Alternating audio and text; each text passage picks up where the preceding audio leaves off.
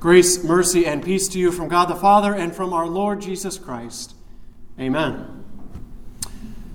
If you've been able to join us, we've had the opportunity the past 3 weeks to walk through Luke chapter 10 together and to contemplate an important theme, only Jesus. And as we've said, this will be our theme at Christ our King for the upcoming year. And so we remember that it always has been and always will be all about Jesus.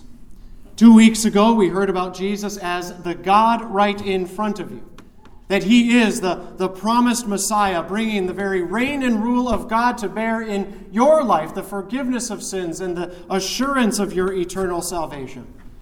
Last week, we heard about Jesus as the God for you, that he is your good Samaritan who has had compassion on you and saves you from the deadly wounds of sin. And today we hear about Jesus as the God always with you, as we hear this account of Jesus with two sisters, Martha and Mary. These are the same Martha and Mary, by the way, that we hear about throughout the Gospels, who, along with their brother Lazarus, were good friends of Jesus, whom he loved dearly. And they were some supporters of his ministry. The same Lazarus as well, whom Jesus would raise from the dead. But this is presumably the first interaction that they have with Jesus, as Jesus is now journeying toward Jerusalem. And he is welcomed by Martha into their home. Now, Mary sat at Jesus' feet and listened to him teach, while Martha was distracted with all the serving that she felt she had to do. After all, it's not every day that Jesus comes into your home, so I'm sure there was a lot to do. But after a while of this, while this went on for some time, Martha, it becomes evident, has just had it up to here. And so she unloads on Jesus, and she also lays the blame on Mary. She says, "Lord, do you not care? Do you not care that my sister has left me to serve alone? Tell her to help me." Well, how does Jesus respond? He says, "Martha, Martha, you are anxious and troubled about many things, but one thing is necessary. Mary has chosen the good portion which will not be taken away from her." Now, as Pastor Tom and I were kind of joking earlier, there's an approach that you'll often hear when this passage of Scripture is preached on, and it's the approach that treats both Martha and Mary as some kind of stereotypical archetypes of human personality. And so it allows us to pose the question, well, which one are you, a Martha or a Mary? I know I've probably done that as well, and there's actually some benefit to that. That's not entirely unreasonable. But a message like that can then just focus all upon how we need to be less like Martha and more like Mary. And that's why the stories in the Bible, it's to teach us a lesson about how we are to behave. And then they'll just leave it there. And again, there's some truth to that, but it's sort of like last week when we heard the parable of the Good Samaritan. Some people will immediately jump to the point where we are being taught that we need to go out and be like the Good Samaritan with others. But then they'll miss the point entirely that first and foremost, we are meant to see ourselves as that man lying in the ditch. And Jesus, we are meant to see Jesus as our Good Samaritan, that he alone is the one who saves. And it's only after we see how we have been neighbored graciously by God are we then able to go out and be a neighbor to others. I would say the same holds true here. Before we jump into diagnosing all of our inner Marthas, let's first take some time to focus on the most important person in this household scene, which is Jesus. And although Martha truly did a good work in inviting Jesus into her home and showing him hospitality, what she didn't realize is that Jesus was going to do far more for her than she could have ever realized. That Jesus was actually there for her sake, not the other way around.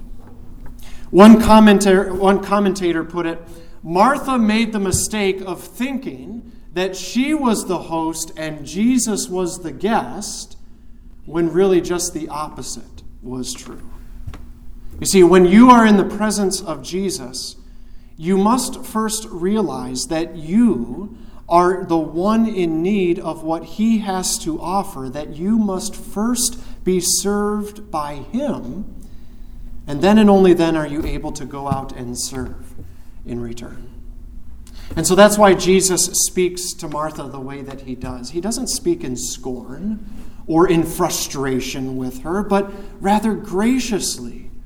He invites her to join him, even in the midst of her confused priorities and concerns, to show her what he was doing in that home for both her and her sister, bringing his teaching, bringing his life-giving word, quite literally life-giving word, bringing a certain hope and a firm foundation that would grant her security for the rest of her life. A foundation, by the way, that would be absolutely critical for her on the day when we hear later in the Gospel of John, on the day when she found herself as the one kneeling at the feet of Jesus right after her brother Lazarus had died.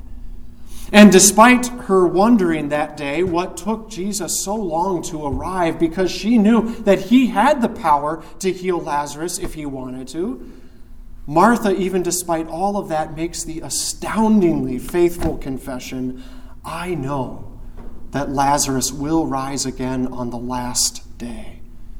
And I believe you are the Christ, the Son of God who is coming into the world.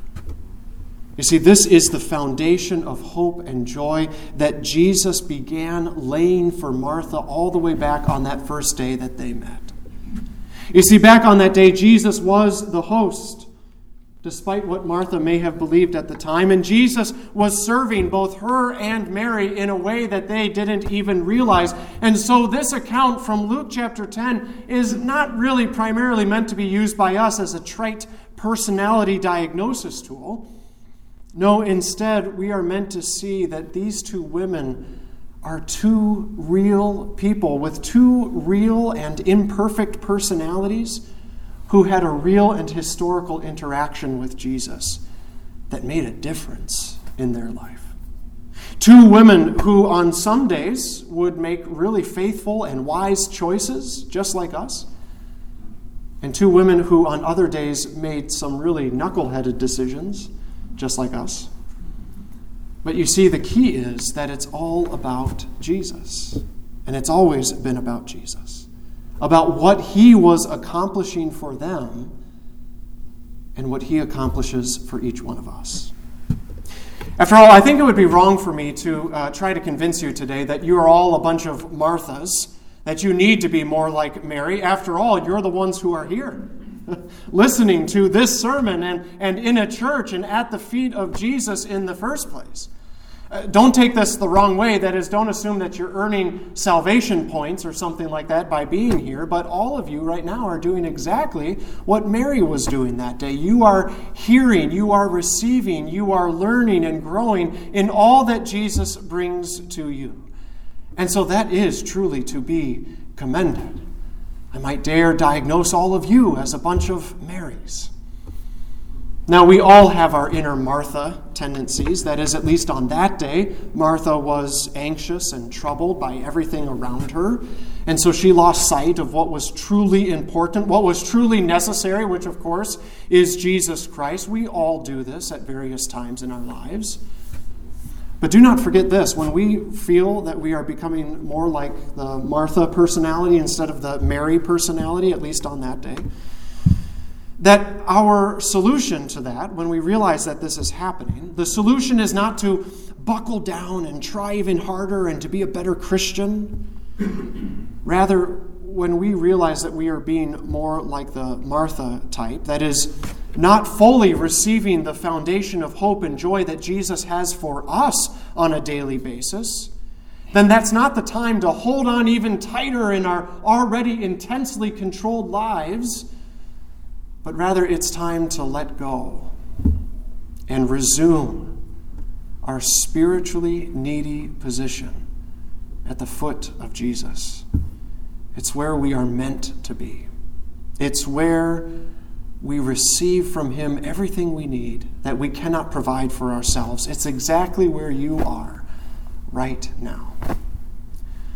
After all, so far this morning, you've been reminded of your identity as a baptized child of God in the name of the Father, Son, and Holy Spirit. You've heard his voice through your pastor who forgives all of your sins. You've received his teaching in the Word of God. You are preparing to receive even your Savior's very body and blood given and shed for you in the meal of the sacrament given for the forgiveness of your sins. Being in church like you are today is critically important. In fact, for the Christian, it's not at all optional. And it's not because you are earning points by your attendance in church and God is impressed with that. No, rather because this uniquely is the place where you are served by Christ himself, where you can just come in and receive for a little while instead of always being expected to give. It is where God is your host and you are his guest and you are receiving from him exactly what he knows you need. That is the forgiveness of all of your sins and the assurance of your eternal life. You see, Jesus is laying for you your foundation of eternal hope and joy. People claim that they don't need to go to church because they can just read the Bible on their own. I can't tell you how many times I've heard that. But think about it. How many of them that say that are actually reading the Bible on their own? Plus, what are they neglecting by not being part of the body of Christ? Far better to be here, because we find Jesus here for us. He promises to be found here in his word and in his sacrament. Jesus always right in front of you. Jesus always for you. Jesus always with you. Sounds like a sermon series, doesn't it? But Jesus is always in front of you. Jesus is always for you. Jesus is always with you. Jesus is the one thing necessary. And that's what he invited Martha to remember that day. And it's what he's inviting you to remember as well. And we are joyfully reminded of that every time we gather together, as often as we need to hear it and receive his mercy and grace. Jesus is our one thing necessary. Now, there's another aspect of this text that I'd like us to consider today, and why the title of the sermon is Only Jesus, God Always With You. And it has to do with what Jesus says to Martha right at the very end of our gospel reading. Jesus said, "Mary has chosen the good portion, which will not be taken away from her." See, Jesus was saying that Mary had found the importance of sitting at his feet and receiving from him exactly what she needed. And so Jesus certainly wasn't going to be the one to tell her to stop. But brothers and sisters in Christ, there are so many things in this world that are trying to tell us to stop. I've talked about this before and will continue to talk about it, but life for a Christian in this world is only getting more difficult, not less. In fact, to confess anything nowadays that approximates a historical, orthodox, lowercase o, orthodox Christian worldview, to confess anything that approximates that will only earn you scorn at best, and maybe even persecution at worst. There may have been a time in our nation's history when attending church was socially and maybe even, if you were a business person, for instance, economically advantageous. It's not that that's why church existed, but to go to church was a good thing for many reasons. And people thought of them this way. It was a good place to be. It was good to be part of a congregation. It was good to see other people in the community. Good for the community to be able to see you in church. It said something about you. Well, being in this church today, it still says something about you, but it's not necessarily socially advantageous anymore. In fact, by being here today, by confessing that, yes, you believe what God's Word teaches, you are actually putting something on the line. We talk about the creed, I believe, credo. You are putting something on the line by confessing that. Students, you are risking being accepted by your peers and your teachers. Young adults, you are risking friends and potential mates or marriage partners.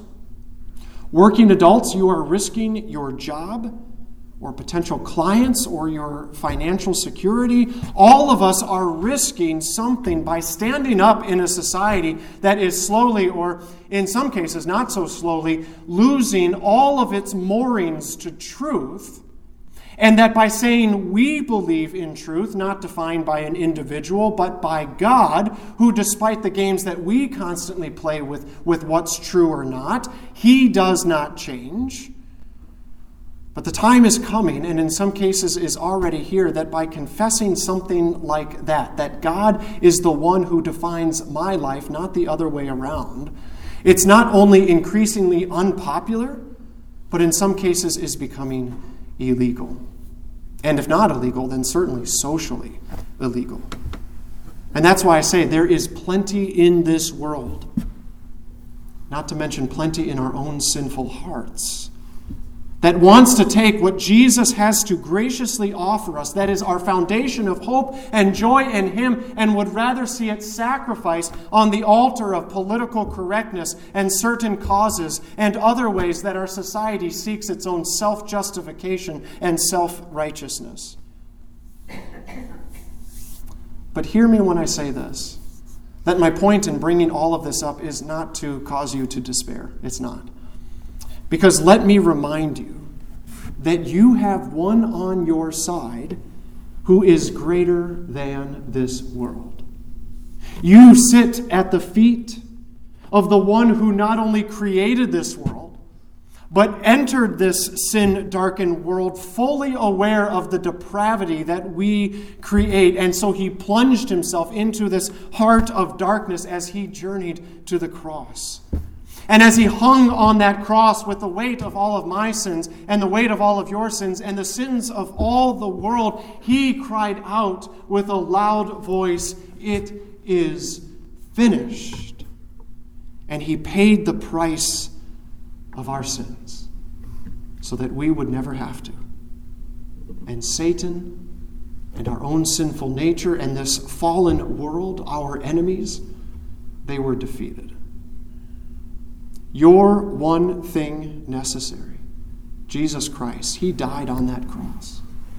And then He rose again to show you that He will never be taken away from you. And the foundation of hope and joy that He provides you will never be taken away from you. He is the God always with you.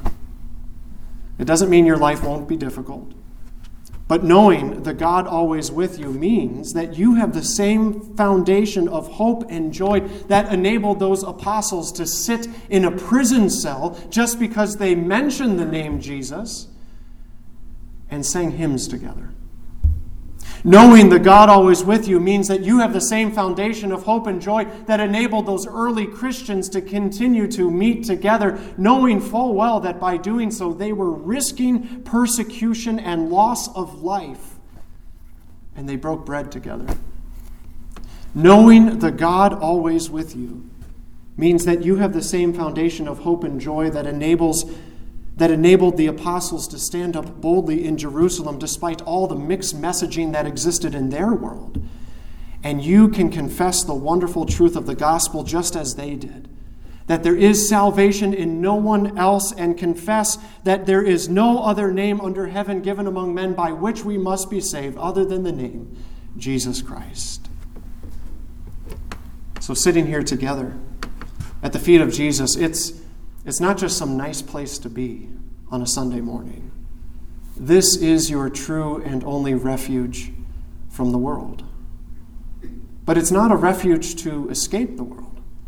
Rather, it's a place where you can receive from the God who loves you, so that you may then go out into the world and share with them the one thing they need the most, Jesus Christ.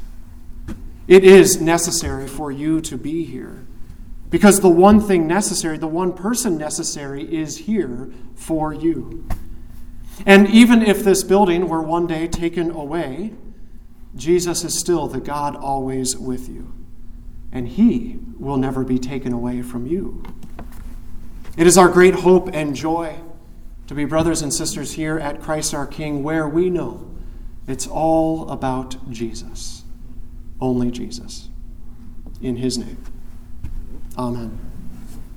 And now may the peace of God, which surpasses all understanding, guard your hearts and your minds in Christ Jesus our Lord. Amen.